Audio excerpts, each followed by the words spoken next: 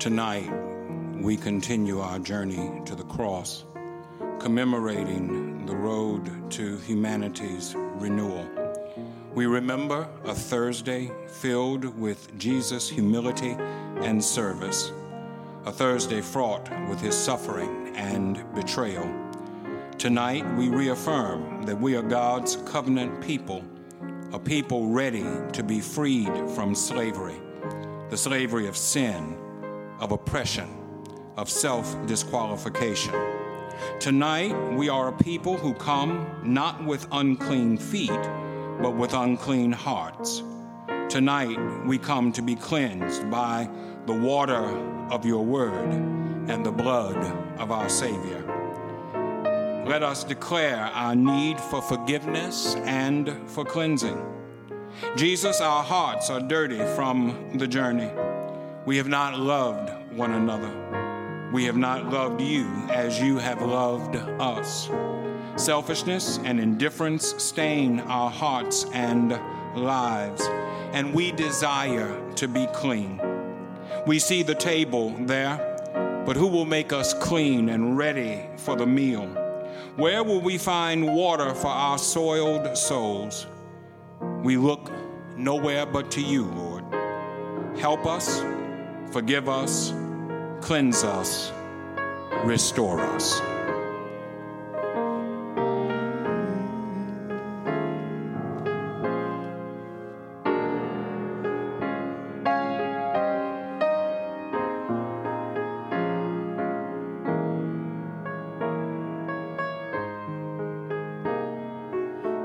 We have come into this house to gather in his name and worship him. We have come into this house to gather in his name and worship him. We have come into this house to gather in his name and worship Christ the Lord.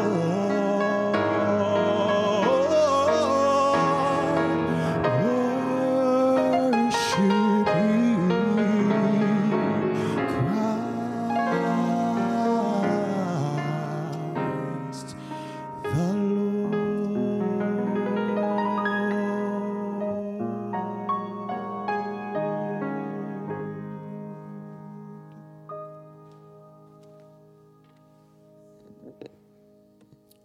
Let us pray. Ever gracious God, we gather this evening as friends gathered with Jesus in an upper room over 2,000 years ago. We come bearing the marks and burdens of a bitter and broken world. We come from anonymous places and anonymous spaces with dry and thirsty spirits. Remind us in the breaking of bread of our need and of your great sufficiency. Refresh us and make us whole with a cup of forgiveness. Draw us nearer to each other in mutual service and closer to you in the covenant of faithfulness and thanksgiving. And God, as this night advances, deepen in us a sense of your steadfast love for us through Jesus Christ, our friend, our Lord, and our Redeemer. Oh God, forgive us for the many ways that we have betrayed Jesus, your Son, by selfishly pursuing our own agendas. For when Judas went out that door, a part of each of us went with Judas. For we have all betrayed Jesus in one way or another. Oh God, forgive us for the many ways that we have scorned Jesus, your light, by sitting instead of serving others. For when the disciples sat unmoving at the table, each waiting for the other to wash their feet, a part of each one of us sat there with them. For we have all sat unmoving, waiting for someone else to do what we should be doing ourselves. Oh God, forgive us for the many ways that we have rejected Jesus, your gift.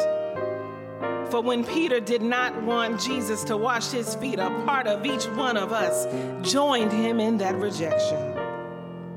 For we have all resisted the new hierarchy of Jesus, where those who are the greatest become the loving servants to all.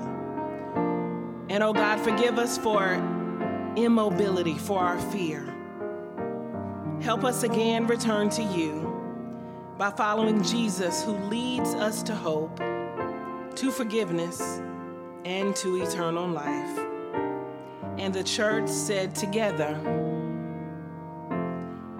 Amen. Maundy, Thursday occasion. When we consider the road to Calvary, a number of events occur on this Thursday before Jesus is crucified. Jesus shares a final meal with his disciples. Jesus washes the disciples' feet and institutes the Lord's Supper. Jesus prays in the Garden of Gethsemane while the disciples fall asleep, and Jesus is betrayed with a kiss.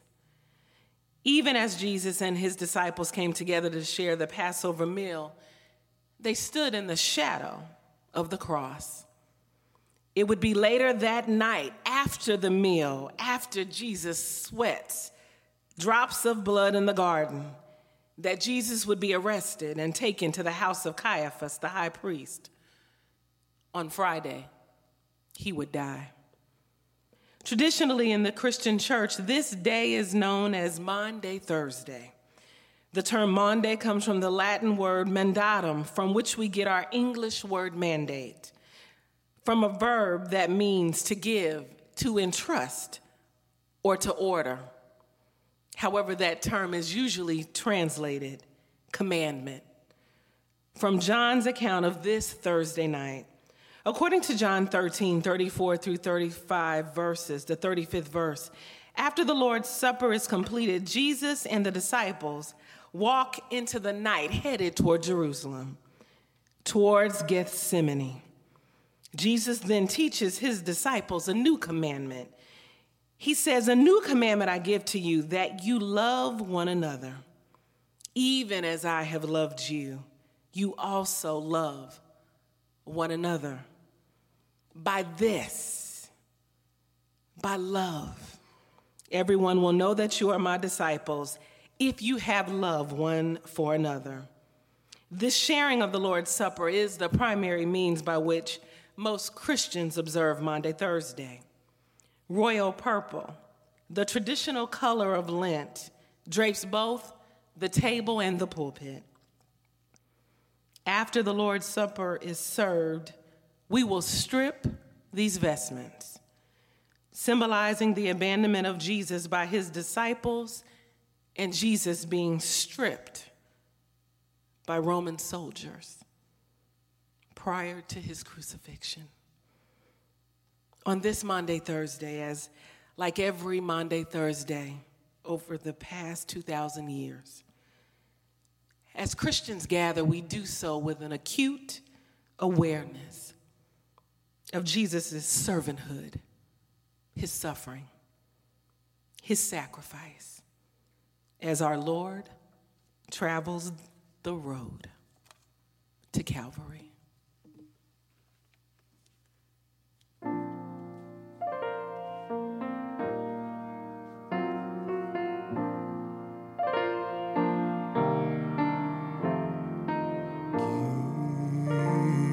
Give us this day our daily bread.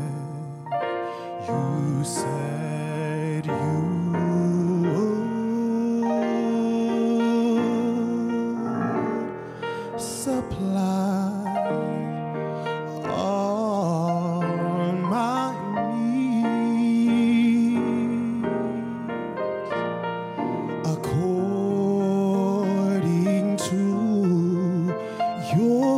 I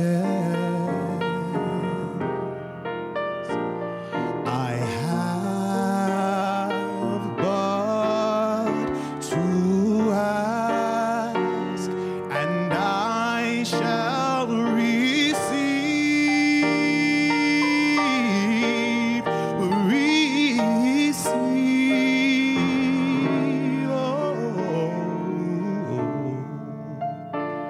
to go from here and share this love you gave to me,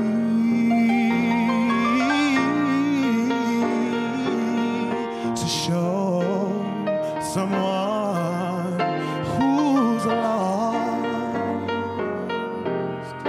oh, and help them find their way, the way to truth and faith, so they can be free like me. Oh, free like me. Oh, Lord, we need your love.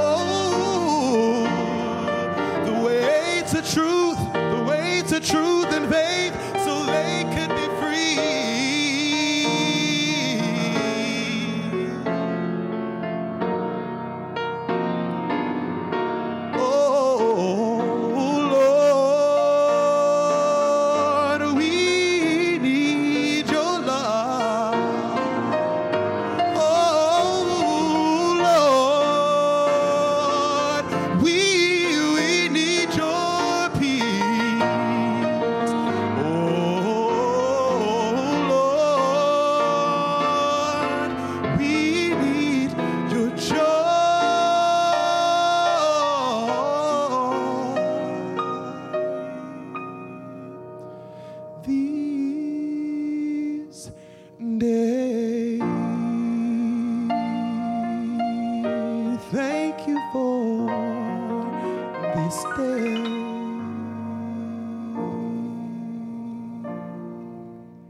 From John's Gospel account, the 13th chapter and the 3rd through the 5th verses, we find these words. Jesus knew that the Father had put him in complete charge of everything, that he came from God and was on his way back to God. So he got up from the supper table, set aside his robe, and put on an apron. Then he poured water into a basin and began to wash the feet of the disciples, drying them with his apron. The first homily tonight we want to use as a subject, he washed their feet. In this action, Jesus provides a picture for us of what his will is for our lives. As the time of his suffering drew near, he does something with his disciples to help them understand the full extent and purpose of his ministry. He took off his robe, wrapped a towel around himself, filled a basin with water, and began to wash their feet. Foot washing was common in those days because there were few paved roads in Palestine. It was common that when guests came into a home, the servant of the house would bring a basin of water and wash the dust-covered feet of the guests. But here we see Jesus, the head of the table, the guest of honor, assuming the role of the servant and going person to person, washing their feet. What message was Jesus trying to give to his disciples? What message is there in this for us? Jesus was showing us that to really make a difference, to really make the gospel relevant in the lives of people, we have to come down from our places of honor and position, and we must be willing to wash feet. We must be willing to serve. What motivated Jesus to do this? When we discover that motivation, it should motivate us also. Jesus was motivated by time constraints. He knew that his hour had come. It would not be very long before he would be taken away, and his suffering for our sin would begin. And just like Jesus, we ought to be motivated by the constraints of time. Right now, all of us are undergoing constraints of presence, constraints of gathering, but we're also under constraints of time. If nothing else, this pandemic has vividly reminded us that time is a precious and fleeting thing. And the more time we let slip by before we seek to serve one another, the more opportunities we miss to make a difference for Jesus in the lives of people. More than the constraints of time, Jesus was motivated by love. John says that he did this to show his disciples the full extent of his love. His love is so great that there is nothing that he would not do for them. The love Jesus had for his disciples is the love he desires that we have for one another to the utmost. If we are to model his service, we must be motivated by his love. A third thing we can see in this picture is that Jesus understood that service is stronger than satanic power. When we serve, when we reach out to meet the needs of others in the name of Jesus, we are resisting the devil and we are staking our claim on this community and those who dwell therein as being God's precious possession, and Satan can't have them. Jesus wanted to show us how to use divine authority. John says that Jesus knew that the Father had put all things in his hands. He knew that despite appearances, he was fully in charge of what was about to happen. But my friends, authority is no good unless you know how to use it. Just look at Donald Trump. Many want authority, but they fail to recognize that a commitment to service must accompany authority for it to be relevant. What the Father placed in Jesus' hands, Jesus has in turn placed in our hands. We are authorized to speak in his name. We are authorized to offer comfort in his name. We are authorized to uplift in his name. But none of that carries any weight unless we're also willing to serve in his name. Remember, this same master said, I came not to be served, but to serve and to offer my life as a ransom for many. Well, finally, and perhaps most pragmatically, Jesus did this because no one else was willing to do it. Clearly, someone else should have done this job. The owner's servants should have done it. The disciples could have done it. Someone else could have done it. Anyone else could have done it, but no one else was willing. Peter got angry about it, but Peter wasn't willing to do it. The other disciples were confused by it, but none of them were willing. The job needed to be done, and Jesus wasn't going to just wait and see if someone else would step forward and do it. He decided he would do it himself. My brothers and sisters, if we don't serve the present age, who will? If we don't model Christian service, who will? Our communities need disciples who will do more than just say that Jesus is bread in a starving land, but will make the effort to put bread on people's tables and clothes on their backs. We need disciples who will show people Christ by washing feet. I was hungry, and you fed me. I was thirsty. You gave me something to drink. I was a stranger, and you invited me in. I needed clothes, and you gave them to me. I was sick, and you took care of me. I was in prison, and you came to visit me. If we don't do it, who will?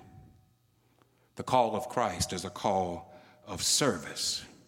We're called to serve our present age, and we can't shirk in our responsibility because Jesus didn't shirk in his responsibility.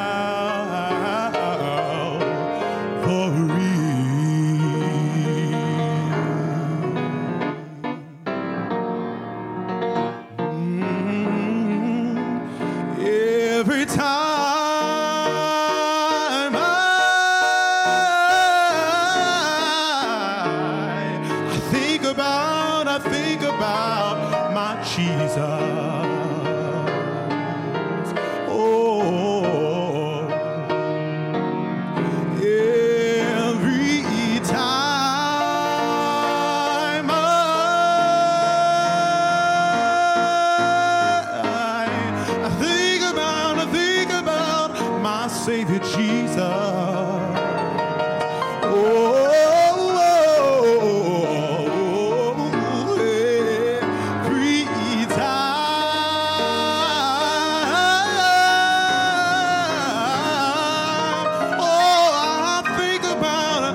About my Jesus.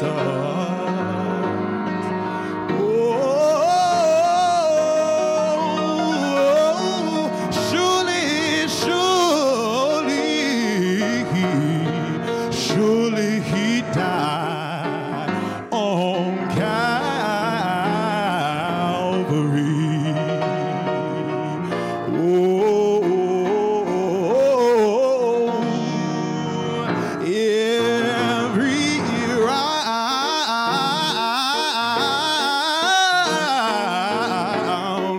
Every round goes higher, higher and higher.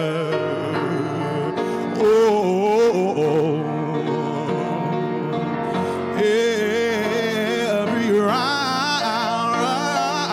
goes higher and higher, higher, higher and higher, higher, higher. Every round goes, it goes higher, higher and higher.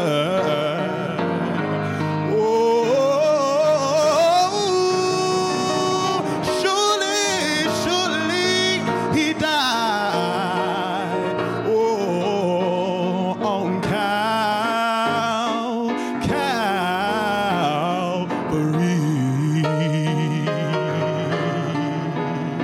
One more time. Oh, Calvary.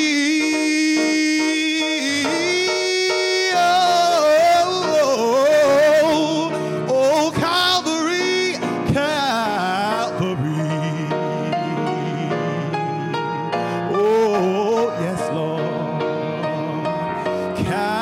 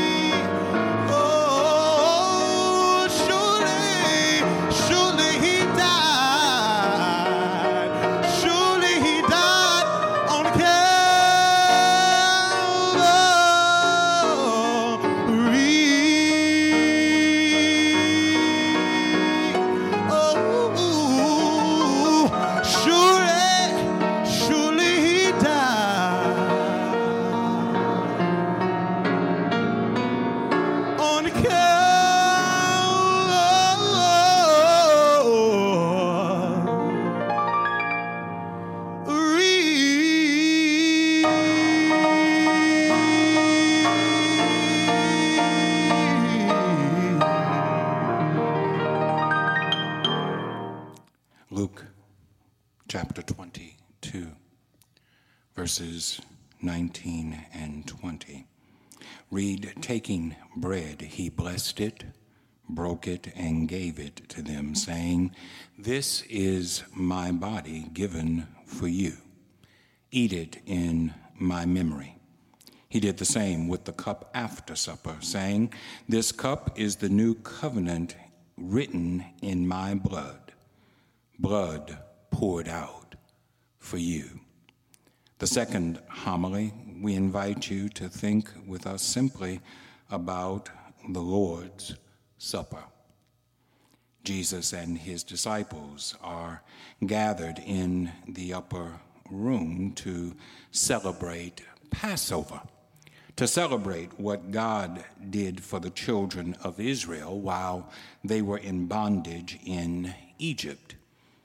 The celebration goes all the way back to Exodus chapter 11, where we read how God gave instruction to the people to stay within the walls of their homes, to spread lamb's blood on their doorposts, so that when the angel of death came to take the firstborn of the land, he would pass over them and all in the house would be safe. God instructed Moses that a meal should be prepared and that all in the house should share in that meal. It was a particular meal, roasted lamb made without spot or blemish, which symbolized the sacrifice being made to God to atone for sin. Unleavened bread without yeast, symbolizing God's providential care and the haste with which God's people were to move after Pharaoh let them go. Bitter herbs, which symbolized the fact that the long, bitter years of bondage were about to come to an end. And God decreed that every year his people would come together and share in this special meal to remember from where he had brought them. In his taking of the Passover meal, Jesus was identifying with the past. But now he's ready to turn his attention to the future. Passover symbolized the law of Moses, but Jesus came to usher in the law of love. Passover symbolized God above us, but Jesus personified God with us. Passover symbolized what God had done, but Jesus symbolizes what the Lord will do. When the Passover had done all that it could, we were still lost. We were still in our sin. We were still blind. But Jesus came to find those that were lost. He came to give sight to those that were blind. He came to take our sin away. And for what Jesus was about to do, the Passover was not an adequate symbol. A new symbol was necessary, a symbol of a second Passover, a symbol of a better Passover. The first Passover identified us with escape from physical death, but the second Passover identifies us with our escape from spiritual death, for Jesus was about to take away the sin of the world. So when the Passover was complete, Jesus instituted a second meal. He took bread, and when he had blessed it, he broke it and said, "Take, eat, this is my body, which is broken for you." Then he took the cup and said, "This is the New Testament in my blood, which is shed for you." And he said, "Do this in remembrance of me." We should understand what Jesus meant by "in remembrance of him." When we come to the Lord's Supper table, we should identify with Jesus' suffering. Jesus didn't go to Calvary for himself. He didn't suffer for himself. He suffered for you and for me. They broke his body for you and for me. They whipped his back for you and for me. They struck him and spat on him for you and for me. They mocked him and railed on him for you and for me. They hammered nails into his hands and into his feet for you and for me. They pressed a crown of thorns into his brow for you and for me. The Lord's Supper symbolizes the shedding of innocent blood. The Lord's Supper reminds me that salvation is not free, but that Jesus paid the price. And so as I approach the table, the first thing I say is thank God for his suffering. And then when we remember, we have to identify with Jesus' love. There's a reason why Jesus did all of this. There's a reason why he suffered in my place. And that reason is simple. It's because he loves me. Every time we come to this table, we should remember that God loves us. In spite of what others may think about us, in spite of what some folk may do to us, in spite of what circumstances come into our lives, God loves us. We need to know that, for that love helps us get through the rough spots in our lives. That love helps us to hold on through danger, toil, and snare. That love reminds us that we are never alone. That love encourages us to trust in the Lord with our whole heart and lean not to our own understanding. Finally, in the Lord's Supper, we identify with a future beyond this life. Every other symbol in our lives stops on this side. Academic degrees are supposed to symbolize how much we know, but education stops on this side. Financial portfolios symbolize our worth, but money can't help us on the other side. Serving in civic organizations symbolizes our standing in the community, but that can't help us on the other side. The only thing we can boast about is Jesus. The only thing we can boast about is that we're his and he is ours. The only thing we can boast about is what he did for us when we could do nothing for ourselves. It's our identification with his suffering and with his sacrifice and with his death that now draws us to his table. Eternal God, as we prepare to approach your table on this night that is filled not just with physical darkness, but with spiritual darkness, we come, dear God, mindful of your love for us, mindful of your suffering in our place, and mindful of the future that you have prepared for us. We thank you, dear God, that you were willing to go our price, that you were willing to pay our ransom. And we never have to question whether or not you love us, because we know the sacrifice that was made on our behalf. As we take of this bread and of this wine, may it serve as moments of rededication, recommitment in our own lives, that we would seek to be better stewards of your gospel in the future than we have been in the past. We ask it humbly in the name of your Son, Jesus, and for his sake we pray. Amen.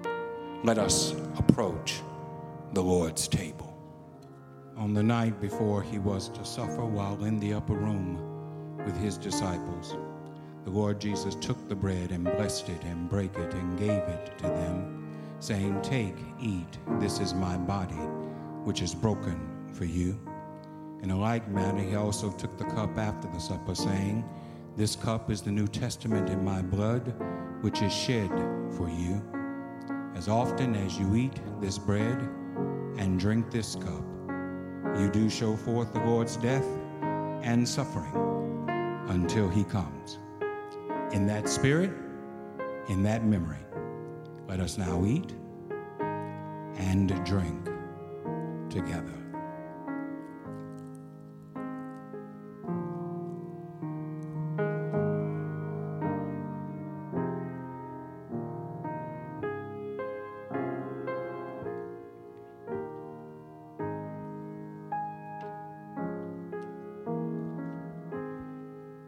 And the scripture says that after the meal was completed, they sang a hymn as they went out to the Mount of Olives.